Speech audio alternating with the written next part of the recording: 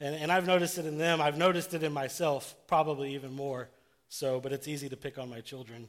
But I've noticed it. Like, the more I give them, the less likely they are to actually be thankful for the things that I give them. And we saw this, Claire and I saw this on the way back.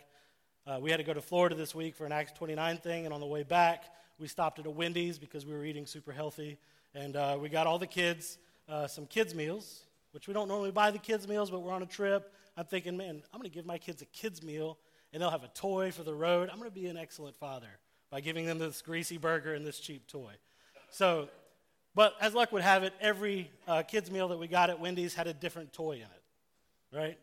That's a big mistake. I should have, if I was really on my game, I would have made sure that they put the same toy in every bag.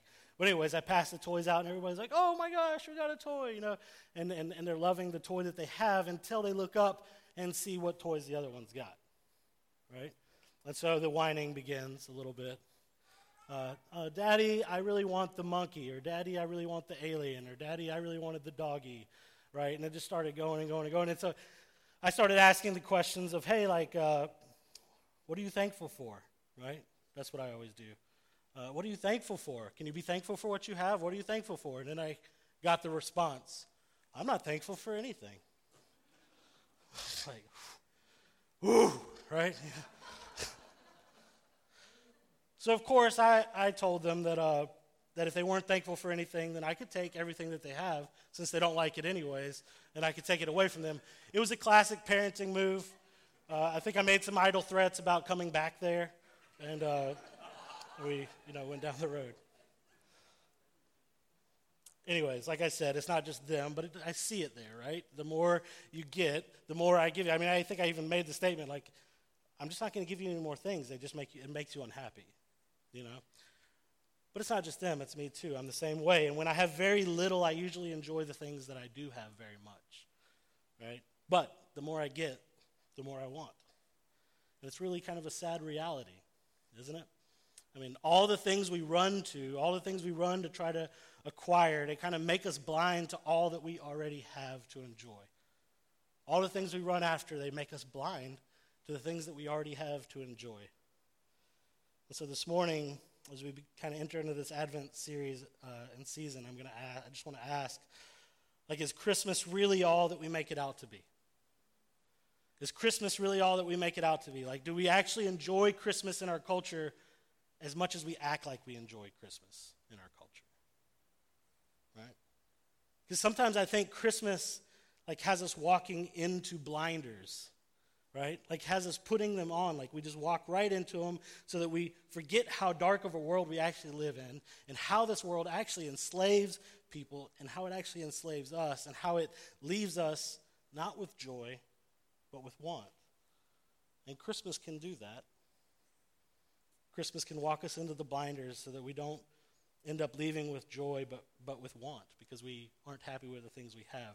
We've got all our toys, and yet we're still browsing the internet for more toys, right? We've experienced, maybe shopping's not your thing, but we experience all the pleasures the season has to offer, and we're packing like as much as we can in, right, until the season runs out.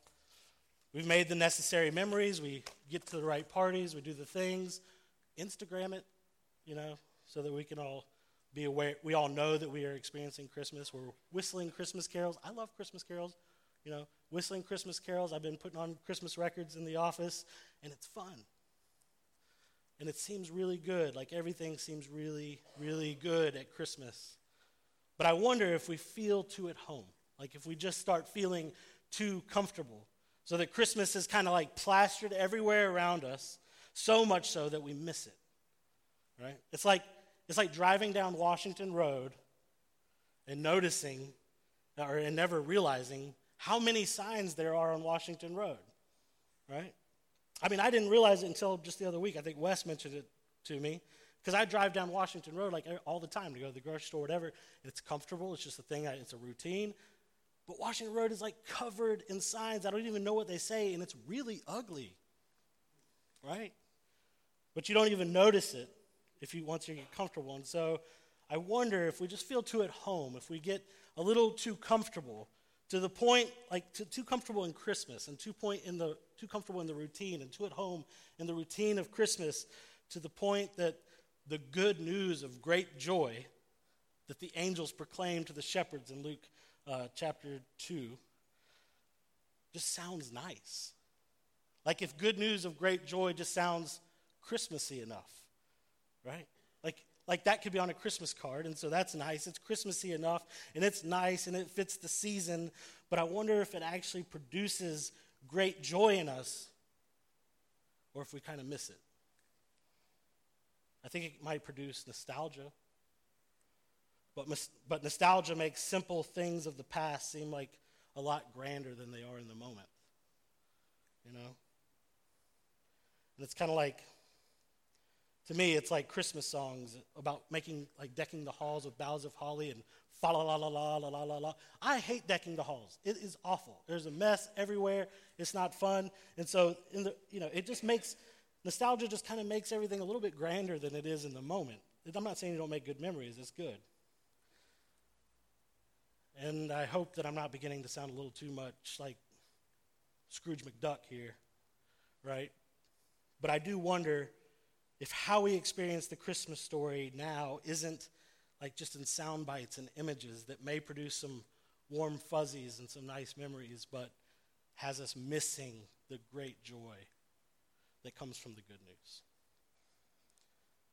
And so this year we're spending the Christmas season in the book of Colossians, Paul's letter to Colossians, and it's because our culture, to me, seems prone to miss the weight of the Christmas story. Maybe it's because we're so familiar with the Christmas story. Maybe we kind of get lost in the characters and the details and the decorations that we have to go with each piece of the story. But what I love about Paul's letter to the Colossians is just how big the good news is in the letter. It's big. The good news isn't just that Christ was born, right? The good news at Christmas isn't just that Christ was born. But in Paul's letter, the good news is that he was firstborn of all creation, and that he was the firstborn from the dead. And we're going to get a little bit more into that next week as Reggie speaks. But that's how big the good news is. It's not just about Jesus' birth in a manger, in a lowly manger. That's part of it, but it's a part of a bigger story. It's about the firstborn of all creation being born into a lowly manger, and then being the firstborn from the dead that redeems us. And my hope, as we go through Colossians and as we kind of do these readings in Luke every Sunday through this season, we kind of pair those together. My hope is that it helps us to see and experience a little more of Christmas as truly good news of great joy. Because that's what ought to happen in this season. We ought to hear the good news in such a way that it produces great joy in us.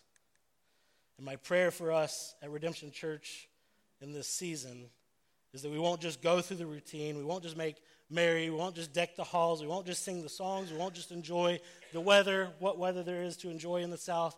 We won't just enjoy the apple cider and the lightings and the eggnog, just kind of stuffing ourselves with all the Christmas experiences. Those are all fine and good, but I hope it's not just that. I want us to be able to experience the gospel in such a way that we, as Paul says, and you'll see in a second in Colossians, that we'll be strengthened to joyfully endure and filled with a gratitude that produces generosity. As we remember what it meant for Jesus to come, and as we begin to anticipate what it's going to be like when Jesus comes again. So let's read this in Colossians. It's Colossians 1, 3 through 14. I'm really focusing on verses 9 through 14, but I don't want to just pick up in the middle, so we'll just read that section. Colossians 1, 3 through 14. And Paul says this to the Colossians. We always thank God, the Father of our Lord Jesus Christ, when we pray for you, since we heard of your faith in Christ Jesus and of the love that you have for all the saints, because of the hope laid up for you in heaven. Of this you have heard before in the word of truth, the gospel, which has come to you, as indeed in the whole world it is bearing fruit and increasing, as it also does among you, since the day you heard it and understood the grace of God in truth.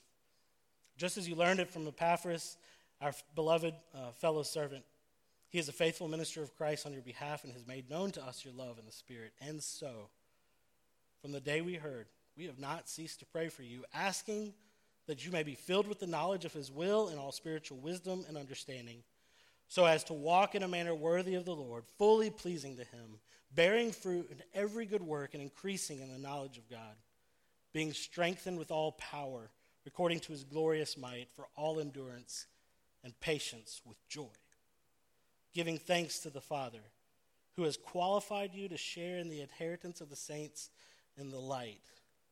He has delivered us from the domain of darkness and transferred us to the kingdom of his beloved Son, in whom we have redemption, the forgiveness of sins. And before we leave the scripture, did you pay attention when the reading happened this morning? Maybe you even walked in a little bit late. In Luke chapter 1, verse 31 through 33, Gabriel's making an announcement to Mary. This is what he says, "And behold, you will conceive in your womb and bear a son, and you shall call his name Jesus.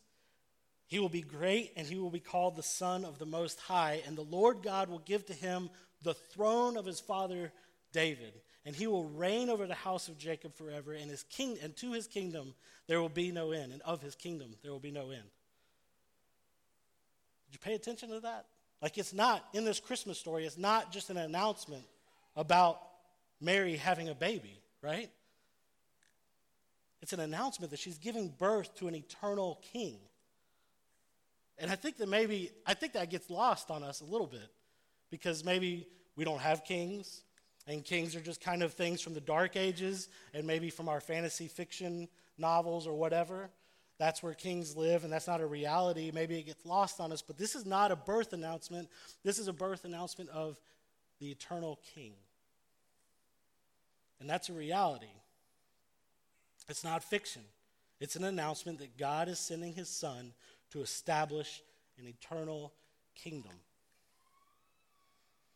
For a first century Jew whose culture had lived as exiles under the thumb of oppressive foreign rulers, as we've talked about a lot over the last year even, for a first century Jew living under the oppressive thumb of foreign rulers for centuries, waiting for God's rescue, that announcement is really good news.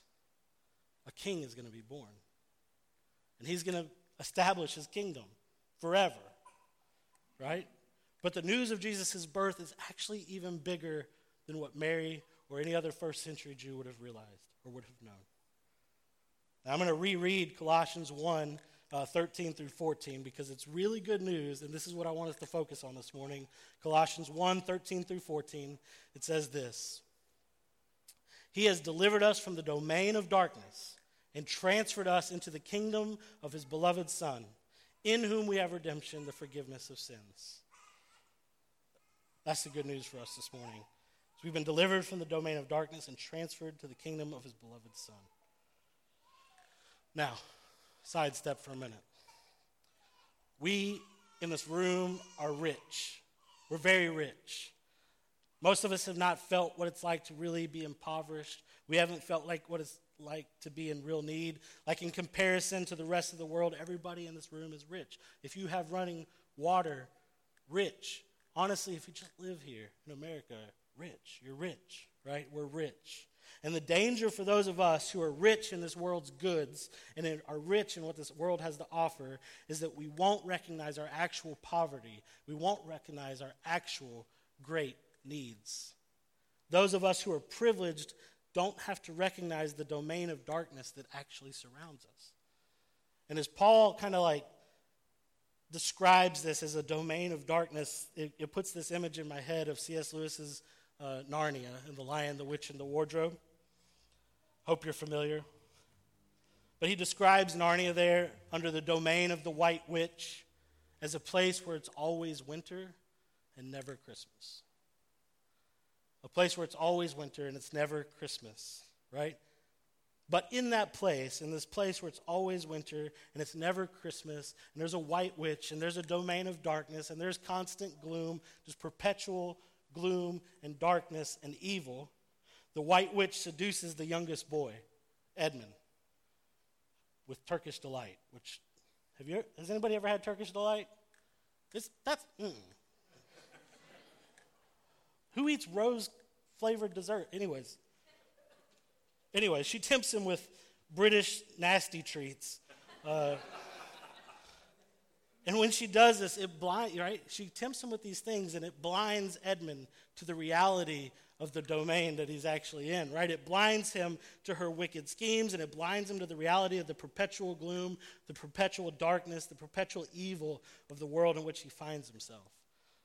And we're going to come back to Narnia in a minute, but we too can be seduced like Edmund, not with Turkish Delights in my case, but we too can be seduced. This world and these bodies that we're in are under the control of the domain of darkness.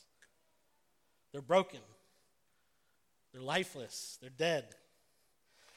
And the good news of Scripture and the good news of Jesus is that light has stepped into the darkness to restore, heal, and make what was dead alive again. Right? That's the good news. But the light has an enemy, the prince of darkness. And he seeks to keep those who are dead. The enemy of light, the darkness, the prince of darkness, seeks to keep what is dead. And he does that best by convincing those who are in the dark that they are actually in the light. Right? By giving us things, by making us comfortable, by making it seem like we're home, by making us never letting us feel the gloom deeply, by never letting us feel the darkness deeply. We're deceived in that way. But the reality of the Christmas story, and this is what I want us to get, the reality of this story of Christmas ought to remind us that this is a very dark world.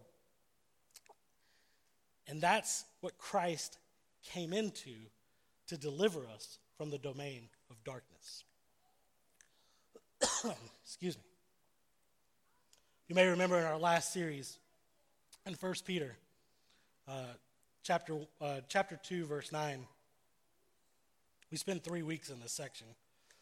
Excuse me. And he said that Christ had called us out of darkness and into marvelous light. That's the good news in Peter. Christ has called us out of darkness and into marvelous light. And then here in Colossians 1:13, Paul says it.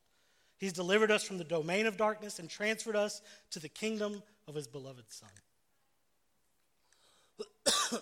Excuse me. Now, I'm going to read you a little snippet from one of my favorite books, the Jesus Storybook Bible. I put up some resources online. There's an Advent schedule for reading through this there if you want. It's pretty cool. But this is from the story that she calls He's Here, and that's what I entitled the message this morning, and it's from Luke 1 and 2. And this is just how she starts the story.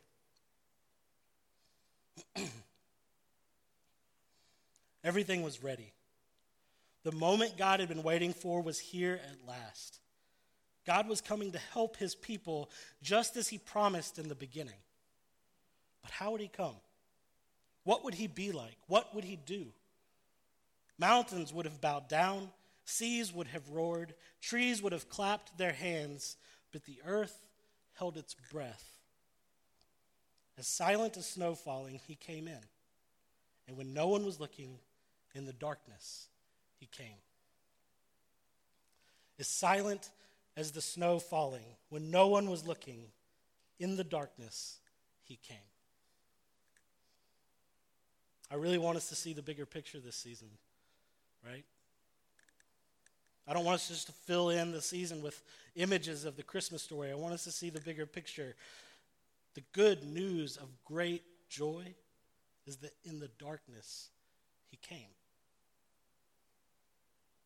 And that has some very real implications for us that I want us to consider this morning and even through the rest of the season. When we remember the greater story that God created the world in and through and for Jesus Christ, and it was good. That's the beginning of the story.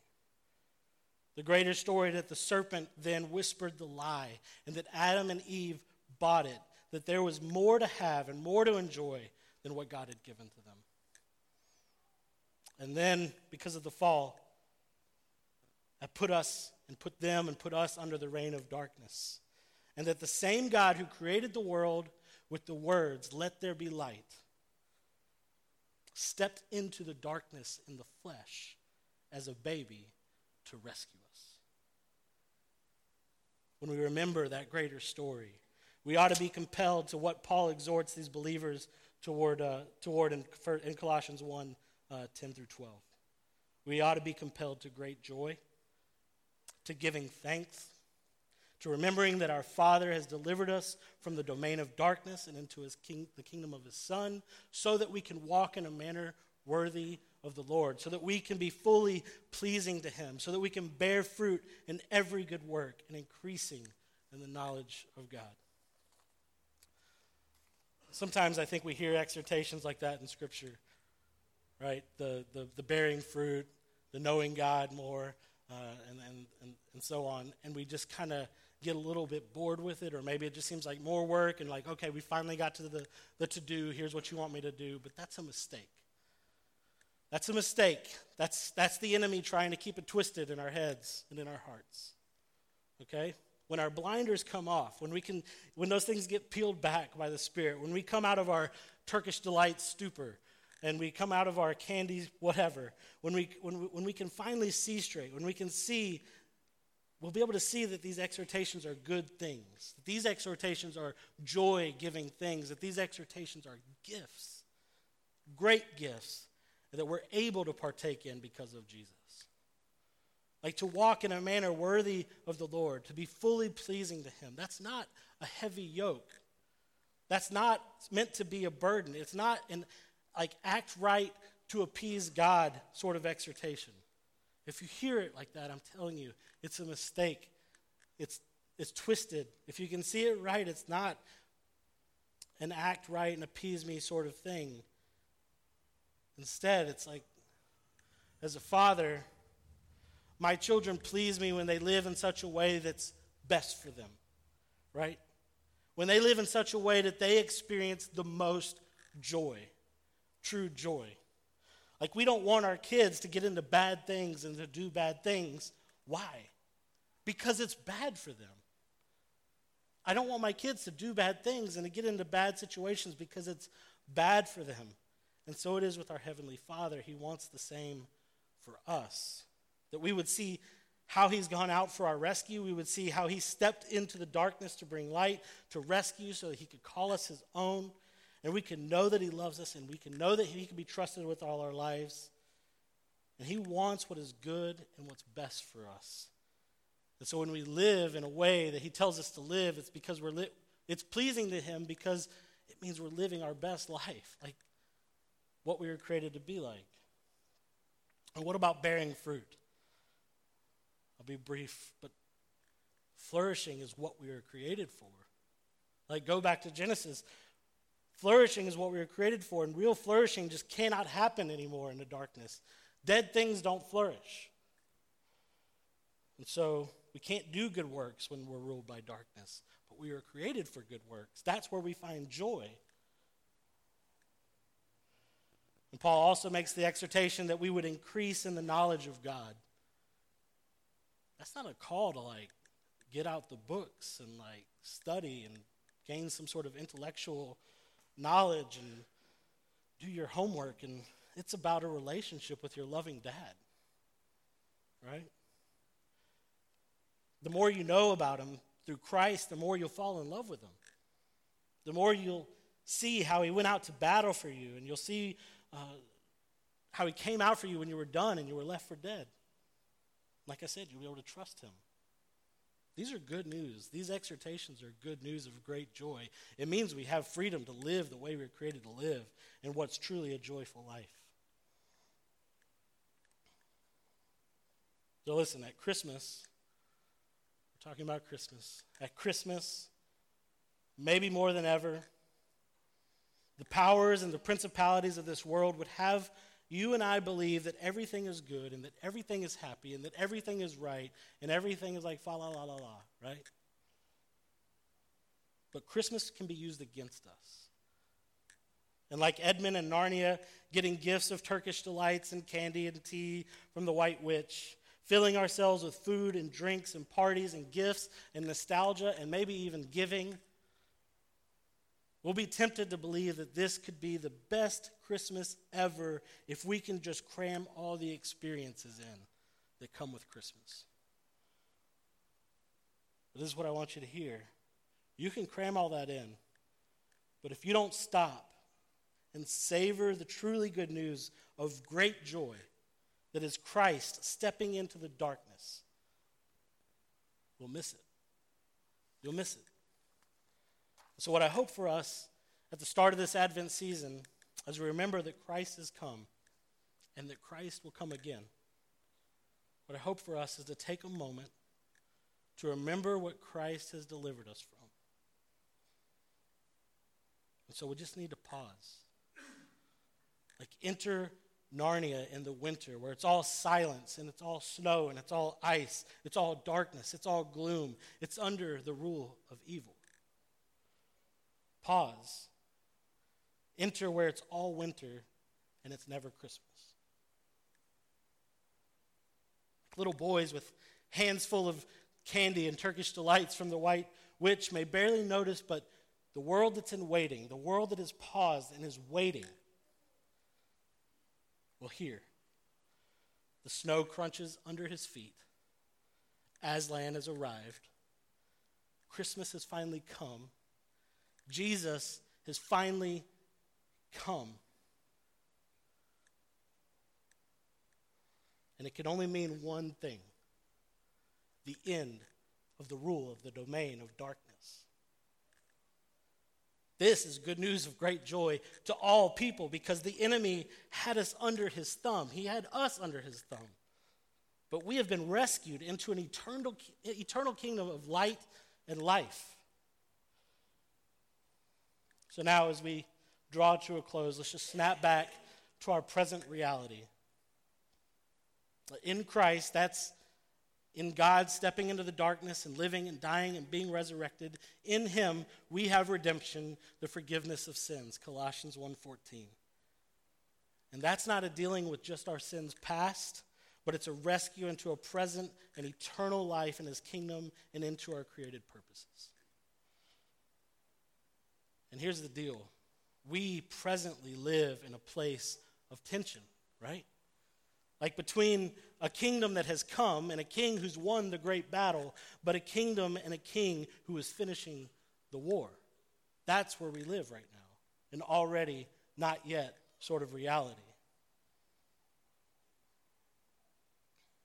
And as a side note on that, about this war thing, I just want to caveat this war that we're a part of, that our king is a part of, is not, just hear me, it's not against a person.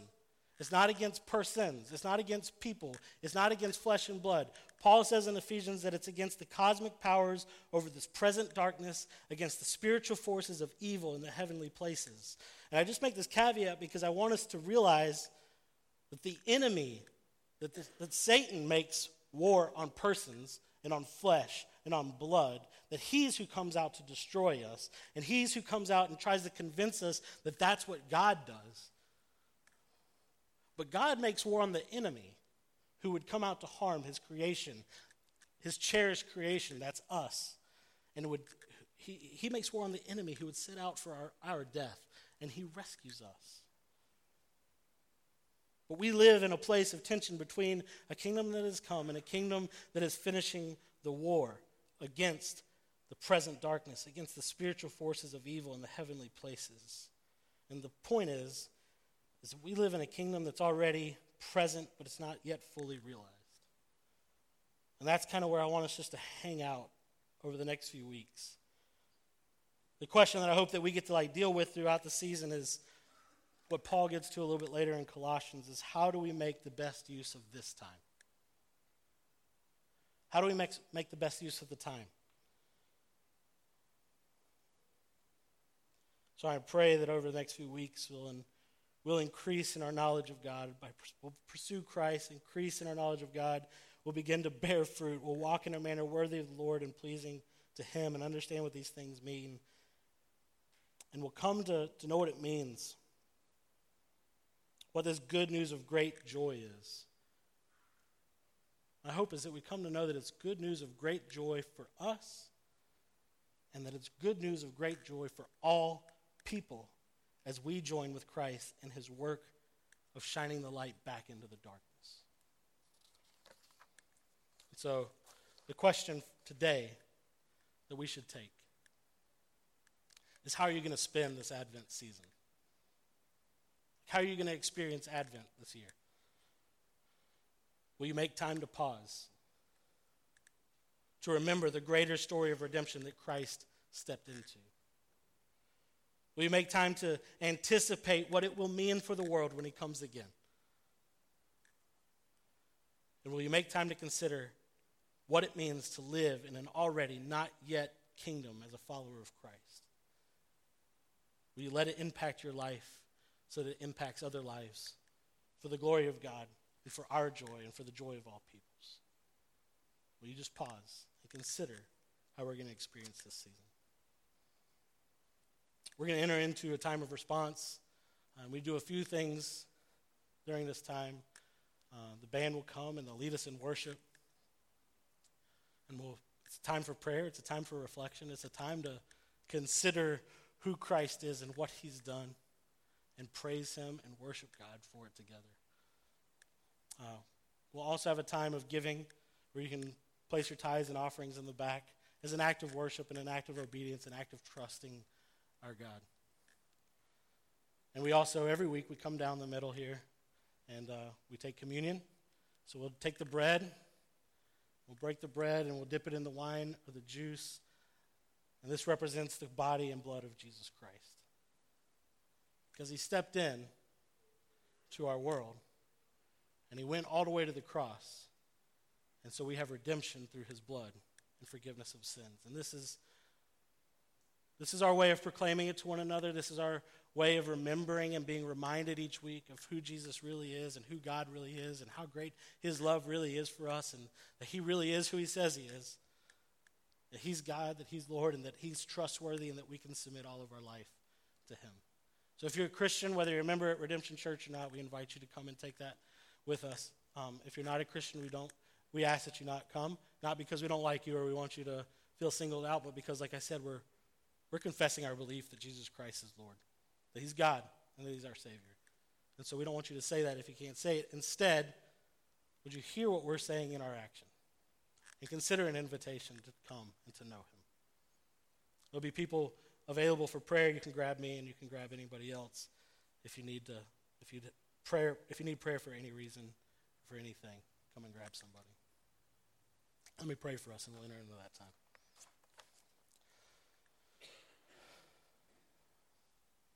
Our Father, we just lift up your great name again this morning.